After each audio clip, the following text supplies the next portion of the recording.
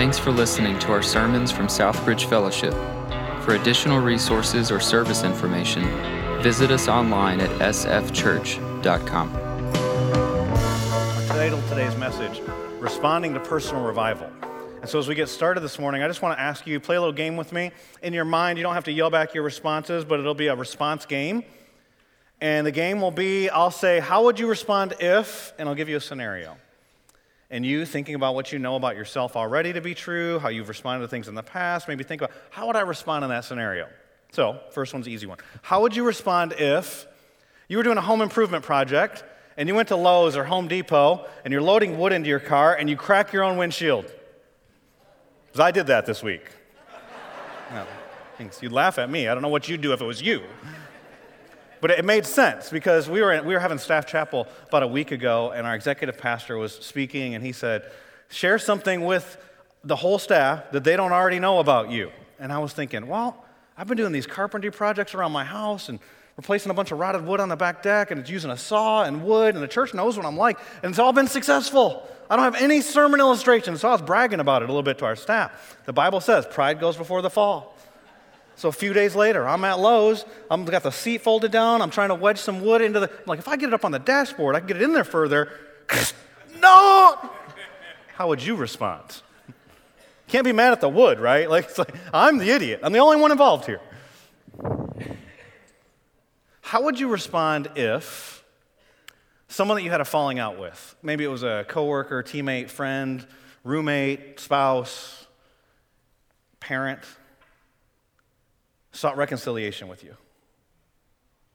Maybe you think it's too far gone. I was reading a story this week about these two brothers in Canada, and they were in the same church. They were arguing over the music program, which is interesting when you read church stories. A lot of times it's about music for some reason. And these two brothers were both in the program. They were arguing with each other for 13 years, hadn't spoken in 2 years. And a pastor and a deacon took one of the brothers down in the basement, confronted him about his attitude, and he repented, brought the other brother down, and he confessed, sought reconciliation. The one brother looked at him and said, it's about time. How would you respond? It was interesting in that story, the pastor and the deacon didn't start pleading with them to reconcile with one another. Instead, they started praying to God. And God broke through, and those brothers reconciled. And the church said you could hear them in the basement, weeping and praying. They came up that night, shared the testimony of the reconciliation. They were involved in music. They started traveling around to different churches telling their story. Led to revival in Canada, the revival of 1971, if you want to look it up. Started with just two brothers in their relationship. You never know how your responses are going to impact people. How would you respond if you were reading your Bible and God started to reveal himself, because that's what the Bible is. It's his revelation of himself. So you're reading your Bible and God starts to reveal himself different than what you've been taught at your church. In fact, what you read about salvation actually ends up being even different than what you've been taught at your church. Would you have the courage to believe different? Would you have the courage to change the way you respond to God as a result? Would you have the courage to confront your church? That's what happened in 1517 when a guy named Martin Luther was reading his Bible and realized what he had been being taught in church and seminary was wrong, and confronted the corruption of Catholicism, selling their indulgences, and the way that they held the Bible back from the people so they wouldn't be able to see the Bible themselves. And the salvation was actually making a decision to follow Christ by faith alone, and it wasn't a dripping that maybe if you do enough stuff and you do enough works that maybe one day it'll all work out. It led to Reformation revival amongst churches. How would you respond? And so today I want to ask you this question as we open up a passage of Scripture in the prophet Isaiah. How would you respond if God, and we read this passage, rended the heavens of your heart, opened the eyes of your heart, and you saw him differently, and you saw yourself differently, and he called you put a calling on your life as a result? The passage we're going to look at is in Isaiah chapter 6. If you've got a Bible, I invite you to turn with me. We'll put some verses on the screen, the ones I read, but it's always good to have your Bible so you can see all of what's going on in the context, because this church is a dangerous place, because you get this one guy who stands up on a stage, you can grab a Bible verse, rip it out of context, say whatever you want about it. So if you have a copy of the Bible, you can look down and go, what that guy's saying is not what this says. So it's good to bring your Bibles. Bring your Bibles. And I'm planning on saying what it says. That's my plan. That's my hope. But it's good for you to be able to check that. And so we got some Bibles in the back. If you don't have one, you can grab a copy. But Isaiah chapter 6, what's been happening is for 5 chapters, Isaiah has been preaching to the nation. Scholars debate about whether this is in chronological order or not. It doesn't matter. The argument that's being made here, he puts the 6th chapter where he does for a reason. And so you can read the first 5 chapters. He's talking about how wicked this nation is. And he uses prophetic language when he says woe. It's a cursing. Judgment upon you is what woe means. It says, woe to you who are wise in your own eyes. It's chapter 5, verse 20 and 21. Woe to you who call evil good and good evil. Sound familiar? But in chapter 6, he doesn't talk about the nation. He talks about his own personal revival. And what we see in chapter 6, all 13 verses, are 3 movements of personal revival. And that'll be the outline today, by the way. Those of you who like to take notes or write things down. And the first one's verses 1 through 4. And what happens is personal revival begins with an accurate revelation of God. And that's what we see when he sees the Lord. Then verses 5 through 7, we see the next movement. The next movement, what happens is personal revival leads to an accurate revelation of self. And then what we see in the end of the chapter, verses 8 through 13, is that personal revival results in, where it ends at, is responding to God's call in our lives. So let's look at the first movement here in verses 1 through 4. In Isaiah chapter 6, he's been speaking to the nation, but then he gives us a historical marker. In the year that King Uzziah died, and if you just read in your devotions, in your Bible, in your own personal Bible reading time, kind of skim past that. We'll come back to that. I saw the Lord sitting upon a throne, high and lifted up, and the train, or some of your translators say a hem of his garment, the train of his robe filled the temple. Above him stood the seraphim. Each had 6 wings. With 2 he covered his face. With 2 he covered his feet. With 2 he flew. And one called to another and said, Holy, holy, holy, we sang that this morning, is the Lord of hosts. The whole earth is full of his glory. And the foundations of the threshold shook at the voice of him who called, and the house was filled with smoke. Here you have a unique passage of Scripture. It happens in a few places in the Bible. Daniel does it, Ezekiel does it, the Apostle John in the book of Revelation does it. But transports us from this place and all of our busyness and the tyranny of the urgent and all of the stressors that happen and takes us right into the throne room of God. And we get a glimpse of what's actually happening in heaven. And that's what happens for Isaiah in his own personal revival. And what we see is that personal revival begins with an accurate revelation of God. And that's good because a lot of us have misconceptions about God. Maybe because of our background. Some of you grew up in a really legalistic background. It was all about keeping the rules, and our tendency is to swing the pendulum. So then God's just cool with everything, and we go like ultra grace, cheap grace is what that ends up becoming.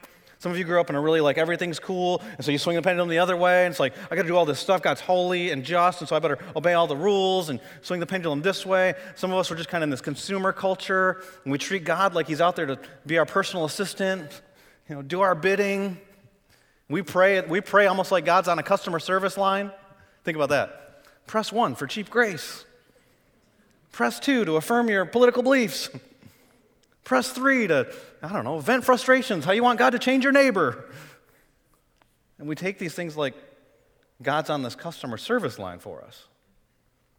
No, what we need is if we're ever going to have a revival, we need an accurate picture of who God is.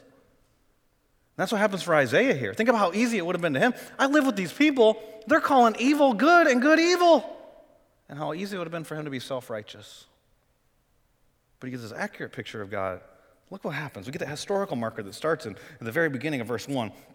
Isaiah 6:1, we'll call it 6:1a, just because it's the first part. And the year that King Uzziah died. Easy just to read past that, right? Like, who's Uzziah? If you want to know more about King Uzziah, go read 2 Chronicles chapter 26, and you'll get as much as you want to know about King Uzziah. Here's the gist of it. For the most part, he was a good king. He didn't end well, but for the most part, he was a good king. And the land was prosperous, and you could kind of coast if King Uzziah was on the throne, because you could trust in King Uzziah. He reigned for 52 years.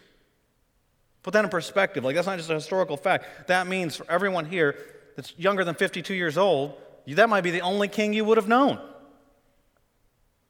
And then he dies. And some historians believe that Isaiah the prophet was actually blood relatives to Uzziah the king. This is a crisis. For Isaiah, it might even be a personal crisis. Here's just a spiritual truth. This is like bonus material for you today. Crises tend to bring clarity. Crisis in a spiritual perspective tend to bring clarity in our lives of what really matters. The tyranny of the urgent kind of fades away. And here, Isaiah is in a crisis. And we see this a lot of times in the Bible. What you see is that it's almost like a precursor to personal revival, is a crisis.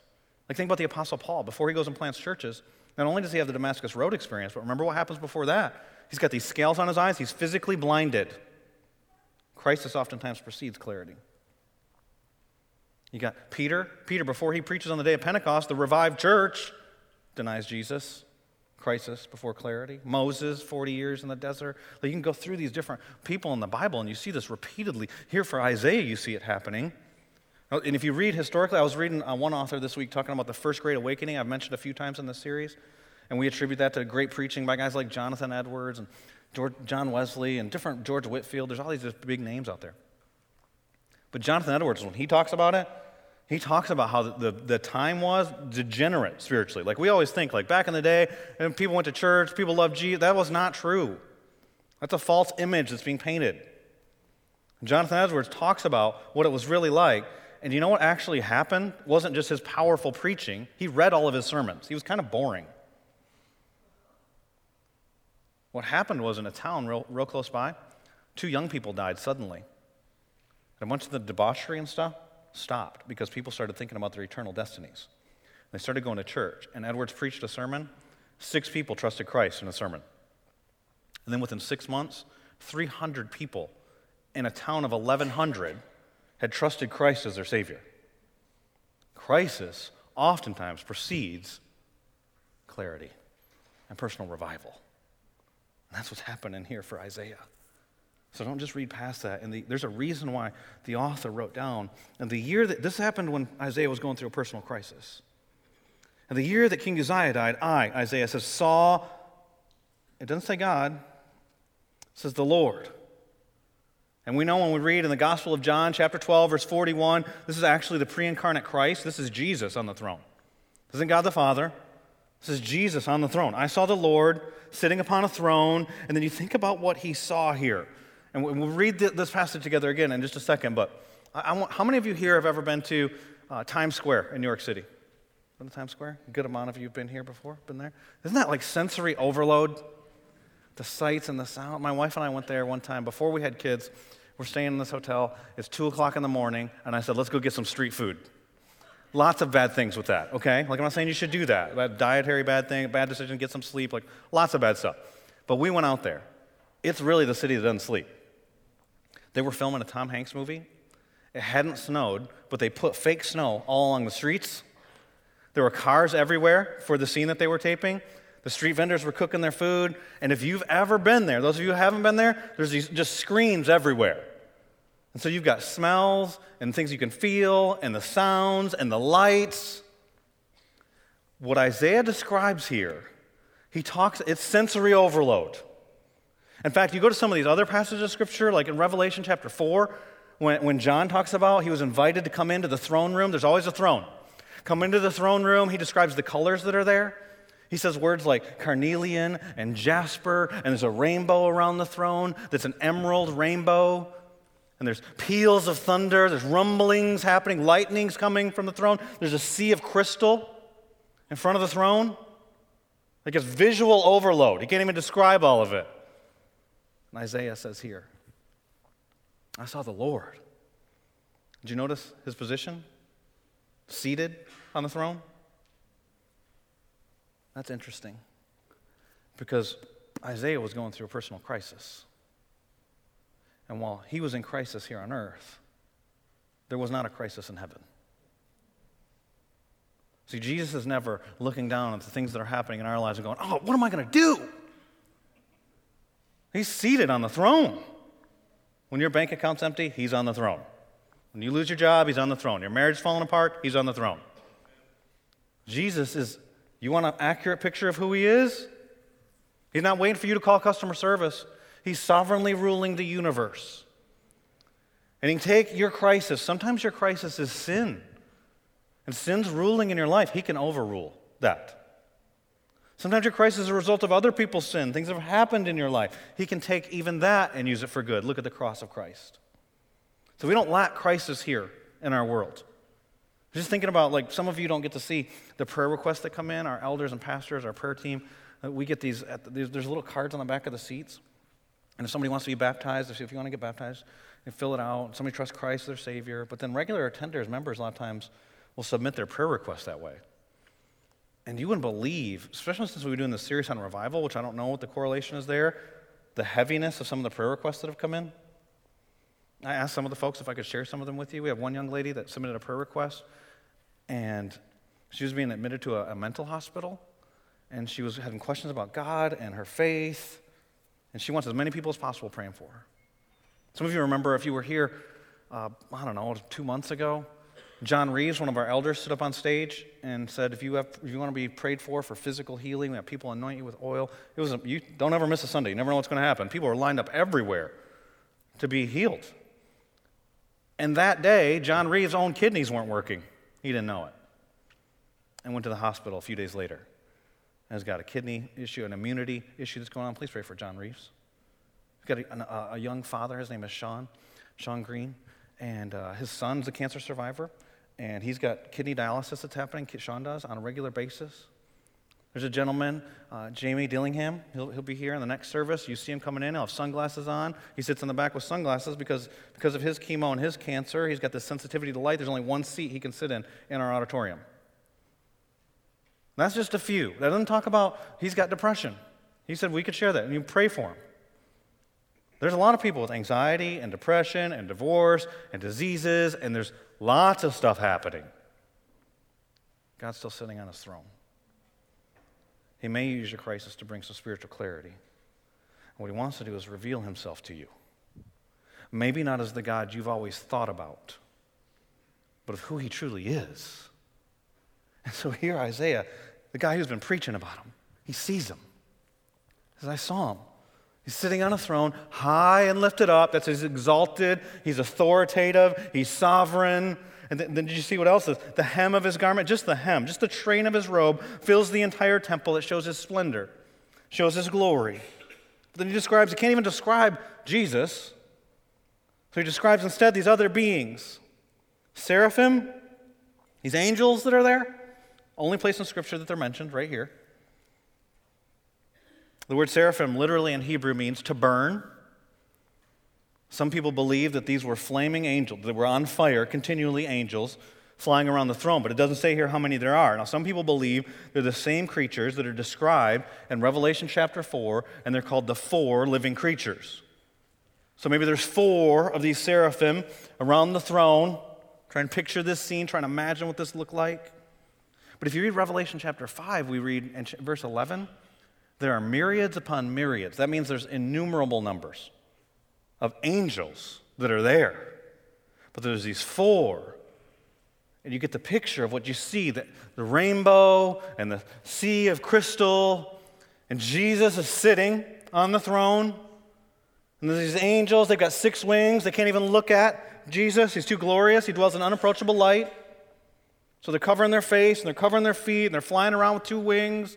And that's just what you see. I haven't talked about what you feel. The whole place trembles. Smoke that you might smell. But what do you hear? Look at what they're saying. Holy, holy, holy. That's interesting. I bet if you asked people that aren't in this service today, Christians, not Christians, whatever, tell me one attribute of God. Love, grace, truth, mercy. Probably not wrath. Probably not justice. Probably not holiness. But here, that's what they're saying, and here it says it 3 times. That's interesting because in Hebrew, that's how you emphasize things, was repeating them. Like we put something in bold or italics in an email, right? Or write in a paper, or if you're text messaging, you put it in all caps. Unless you're really old, I guess you put everything in all caps. Young people are like, why are you yelling? Stop. I texted my wife yesterday in all caps not to look at social media. I didn't want to know the outcome of a football game. She's like, you scared me with the all caps. Like actually put fear into her. In Hebrew, you repeat it. That's why Jesus says sometimes, truly, truly, I say to you. Verily, verily. Amen, amen. It's all the same word. Everything Jesus said was true. He's saying it because he wants you to pay attention. Pay attention. Listen to this. But you don't see things said 3 times. No other characteristic of God in the Bible, except for this one. And in the Old Testament, here. Holy, holy, holy. So what does that mean? What does that mean that he's holy? I bet some of you have been around church for a little while, and you might think to yourself, well, holiness means he's pure. It means that he doesn't sin. Okay, well, let me back up and remind you who's saying this. It's the seraphim. These angels haven't sinned. Do you think the angels are flying around and singing continually, you're just like me, Jesus. See that? We're the same. There's a reason they're covering their face. There's a reason they're covering their feet. And it's not because they're the same as Jesus. But the angels were morally pure. The angels had never sinned. So holiness means more than just that. What is holiness? I'll read this quote to you from John Piper. John Piper, talking about the holiness of God, says this. He, talking about God, is not holy because he keeps the rules. And I love this line. He wrote the rules. God's not holy because he keeps the law. The law is holy because it reveals God. God is absolute. Everything else is derivative. So think about that. Those of you who know the story of Moses in Exodus 3, and he's getting sent by God to go and share with the people, lead the people out of bondage, share with the people who he is, that he's a God over all the false gods of Egypt, and he's going to reveal all those things. And Moses says, what's your name? Who should I say sent me? And God says, I am. In other words, I'm not defined by anything in creation. Everything in creation is defined by me. It's derivative from me. I do not derive any meaning from it. I am altogether different. The word holy just in and of itself just means set apart. And so his holiness of God is this. It's everything that he is. It's every characteristic of God wrapped into one word. It's every work of God, every miracle he's ever done, wrapped into one word. And they're repeating it, and they're saying, you are different than us. Holy, holy, you are sovereign. I can't even control my temper. You are pure. I'm lustful, angry, jealous, envious. Like, pick a sin. You are gracious. I'm entitled. Like, he is different than us in every way. Holy, holy, holy is the Lord God Almighty. And did you read the next one? The earth is full of his glory. The earth is full of the glory of God. Please, Brad. Last week, I had my buddy come and preach here. Those of you who weren't here, he's from Dallas. And when I pulled on the campus here, he couldn't believe how beautiful our church campus was. It was incredible to see all the trees and all that stuff. They don't have trees. Dallas is great, okay? They got great food, lots of stuff to do there. It's ugly. Sorry if you're from Dallas. It's a concrete jungle. It is flat. And we came in, he saw that. And so after I was coming out of church on Tuesday night, I think it was, or Wednesday night, I can't remember what it was. I was leaving the office. It was like 5:30. And I was just with my iPhone, pulled out, took a couple pictures, and texted them to him, put them up here on the screen. That's our parking lot. I think there's another one over the buildings. Yeah, that's the sky. I am not a professional photographer. I'm not looking for the most beautiful place in the entire world to take a picture of. But can I tell you something? The heavens declare the glory of God. The problem is with our sinful heart. Romans chapter 1 tells us that we worship creation rather than the Creator. But all the stuff in creation, even in the crisis when God's judging sin or God's redeeming from sin, even in the most difficult stuff, i.e. the cross, the greatest sin that ever happened, God uses for your greatest good, it all points to the glory of God. But we go to the creation. I think it was Paul David Tripp I first heard use this illustration. He said he was taking his family on a family vacation and going to Disney. And he said, when you're coming into Disney, there are signs that point you into Disney. He said, what if I pulled off to the side of the road and I set up camp, and we spent our entire vacation by one of the signs? That's what it's like when we worship the creation. It's like you're missing out. It's actually just, all that is a pointer. It's a pointer to God and his glory. And that's what the angels are singing continually for all eternity. The heaven is filled with your glory. The earth is filled with your glory. Holy, holy, holy. Do you see him? He's different than us. Jesus is not your homeboy. He's not customer service. He's not just cool with all kinds of sin that's going on. He's not all cosmic killjoy. He's altogether different than us. Holy. And then verse 4 said, and the foundations of the threshold shook. Can you feel it? At the voice of him who called, and the house was filled with smoke. The first movement, a personal revival, is an accurate revelation of God. The second one is an accurate revelation of self. Look at verse 5. And I said, he doesn't say anything about those people in the first 5 chapters. He says, woe is me, for I am lost. Some of your translations say ruined or undone. For I am a man of unclean lips. I dwell in the midst of a people of unclean lips, for my eyes have seen the King, the Lord of hosts. In Scripture, like the best thing that can be said to you is blessing. Blessed are you. Blessed are the poor in spirit, for theirs is the kingdom of God, Matthew 5:3. At the end of our services, a lot of times we'll do a benediction. One of them that we'll use is from Numbers 6, the Aaronic blessing over the people of Israel. Lord, bless you and keep you. Let his face shine upon you and give you his peace. It's a blessing, pronouncing a blessing. The worst thing that can be said to you is woe. I'm not saying catch the woe. It's not that. I'm not saying like, hey, hold up. It's not that. Woe is prophetic language for condemnation upon you, judgment on you, heaped upon you. He said it in the first 5 chapters. Woe, these people, judgment. They think that evil is good and good is evil. Judge them, condemnation on them. This is dangerous, Jesus says to the Pharisees. Woe to you, Pharisees. You clean the outside of the cup, but your heart hasn't been dealt with. Judgment's coming upon you. It's a warning. Here he doesn't say woe to the people. He says woe to me. Why? Why does he say that? Here's why. Because holiness leads to humility.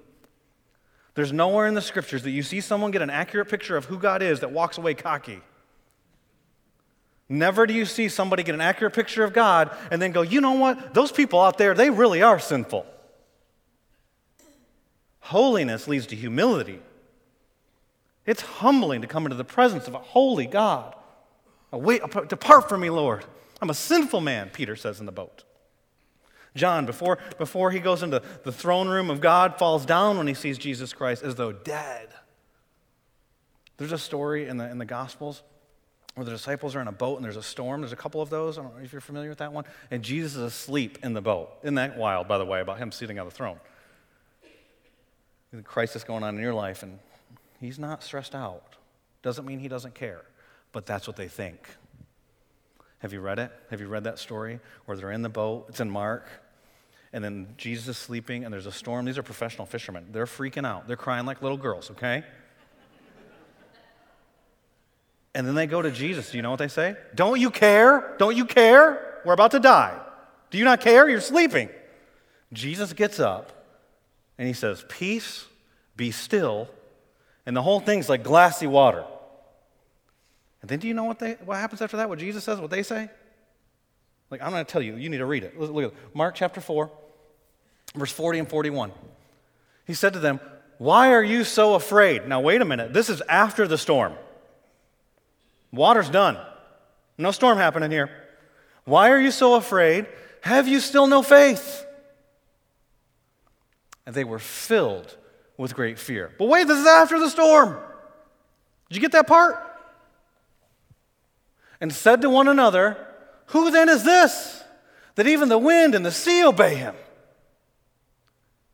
They were terrified in the storm. They were more afraid after the storm. They were more afraid of the guy inside the boat than they were the storm outside the boat, because they had come into contact with the holiness of God. See, holiness leads to humility. For you to feel convicted of your sin, I don't need to tell you how heinous your deeds are. You just need to see how holy your God is. Because when you get an accurate picture of who God is, it reveals yours. You and I, we're not the same. I'm in trouble. What do I do? And there's conviction that happens.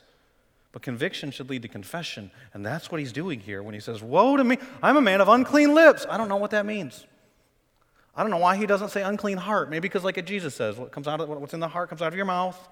Maybe. I don't know if that's the explanation. Maybe he's used his same mouth that he's preaching to people with to do self-promotion. Prideful statements, slander others, speak ill of someone that he didn't have the right to speak ill of. I don't know. I don't know what it means. Maybe he cursed. So I'm a man, but he's confessing sin here. I'm a man of unclean lips. I live among a people of unclean lips. He could have said, but I'm not as bad as those people. That's like how we do it, right? Like ranking. Everyone here would probably say, because you're American, it's an American thing to say, I'm not perfect. The next word, but, right? And that's key. But, and then maybe you have a ranking system. It has Mother Teresa on it, or Billy Graham, or some cannibalistic serial killer. Like, I don't know who's on your list. Or maybe you just say, but I've never killed anyone. That's a common one. Moses did. Is he closer with God than you? Spoke his face to face. Maybe your scale is off. Maybe you're not comparing to the right things. Like if you stand next to a mountain, you know what you feel like? Small. If you're in the midst of a fire in a building that's going down, you feel mortal. A shooting at a school like this week, mortal. Isaiah doesn't say here, in the midst of an infinite God, woe to me, I am small. Woe to me, I am mortal. Woe to me, I am one of many sinful people. No. It says, woe to me, when you're next to holiness, it reveals your sinfulness. Woe to me, I'm unclean. He's convicted. He confesses. But then here's the scandal. God cleanses. And that's not just an Isaiah thing. 1 John 1:9. He is faithful and just. You confess your sins, he will cleanse you of all unrighteousness. And what happens next is one of those burning creatures, verse 6, then one of the seraphim flew to me, having in his hand a burning coal that he had taken with tongs. Well, he's on fire. Why can't he just grab it? Because it's holy. Taken from the altar. And he touched my mouth and said, behold, this has touched your lips. Your guilt is taken away, and your sin atoned for. It's been paid for. This coal is taken from the altar. The altar, read Leviticus. We don't have time, but in Leviticus chapter 17, read that. The altar is where the substitutionary sacrifices were made. The passage doesn't say it, but I'm going to go with that the guy on the throne is the one that's actually in charge in heaven. And he's the one who called for that coal to be taken out. Do you know who he is? Jesus. The one who's your substitutionary sacrifice. On the cross, that's the altar. Where God's wrath is poured out on the cross in your place so you can be cleansed. Conviction is not where you stay. Conviction should lead to confession. Confession leads to cleansing. He's cleansed. But then he hears this calling. That's the third movement of personal revival, is the calling of God. Look at what happens next in verse 8. And I heard the voice of the Lord saying, whom shall I send? And who will go for us? Then I said, here I am, send me. Did you notice this? He heard the voice. He heard the voice. Let me ask you this question. If God called you, would you hear him? We've got so many voices in our world. How can you hear him with all these voices speaking to you? I was at my house the other day, and I was talking with my wife, and she was in one room, and the way our house is set up is that I could talk to her in the living room. There's a spot I can stand in the kitchen where we can also see into the dining room. And my daughter came up in the dining room. She started talking to me, and finally I said, hey, I can't hear either one. You just stop. Now, my wife wins. Like, she just wins because she's my wife. But I was talking to her first, too. Like, hey, just you talk, and then you talk, and I can't hear all that at once. And then I started thinking about all the voices we have in our culture. Like just with your phone. I remember when a phone was only used to call people. That's how old I am. Well, let me blow some of your minds. Some of you have only lived during this time with these cell phones and smartphones and stuff. I remember when there was no caller ID, and if the phone rang and you didn't answer it, you never knew what that was. Right? Like it could have been your teacher calling to tell about how much trouble you got into that day, or it could have been like some lawyer for some like uncle that was really rich who's going to give you $1 million. And you just don't know. You'll never know what that call was about if you didn't answer it. No caller ID, none of that stuff. And then today, like getting dings, something happened in Tokyo. Okay, like I got email to check. Oh, and then there's email. And there's some lady yelling at a cat. I got to get that. What's that all about? And there's social media. And there's it's like all this stuff calling for our attention just on our phone. Plus TV and marketing and politicians and in your church. Like, would you even know if God called you? There's so many things that are hindering our hearing, and that's a whole sermon series in and of itself. But you go to the New Testament, and do you know what one of the ones that's talked about? I was reading Matthew 13 this morning, the parable of the sower. Do you know what one of the most applicable ones are to us? Prosperity. You can't hear. And you don't raise your hand. I'll ask you this question. I don't want you to embarrass anyone around you. How many of you here, if God did speak to you today, called you out, you wouldn't respond because you make too much money? Because of what you might lose. You might not get to live here in Raleigh. You might not get to have whatever comforts you're so used to. You answer between you and the Lord, but we don't need to know. Prosperity, sin. It's interesting to me that Isaiah, he doesn't hear the call until he experiences the cleansing. He doesn't hear this calling. And notice, this isn't a call to Isaiah. This is a general call. Who will go? Who's speaking here, by the way? Is this the Trinity in the Old Testament? Who will go for us? And then Isaiah said, now this is interesting because remember, his lips have been singed together. Like we read that really quick, symbolically, his lips were touched with his burning coal. Your lips are sensitive. You just kiss people. First thing he gets chapped out in the driveway, right? Lips. Mogo! Can you imagine tearing apart? He couldn't hold it in. I'll go. Go where? You don't know. When? He doesn't know. Do what? He doesn't know. Here's why. Isaiah's not responding to the what. He's not surrendering to the when. He's not surrendering to the where. He's surrendering to the who. He had an accurate picture of who God is. And many of us, if God did, I want you to go. Go where? When? And then you're going to evaluate your options, right? It's just who's calling. Will I do whatever you want, whenever you want, wherever you want? Or am I holding? If I'm holding stuff back, then that's what's hindering me from hearing.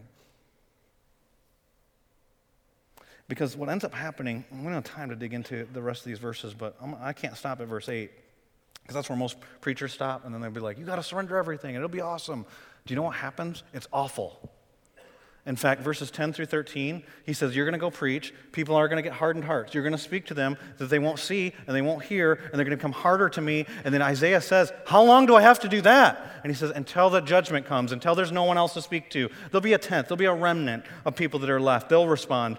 But by all worldly measurements, Isaiah's never going to end up in Missionary Magazine, Missionary of the Year.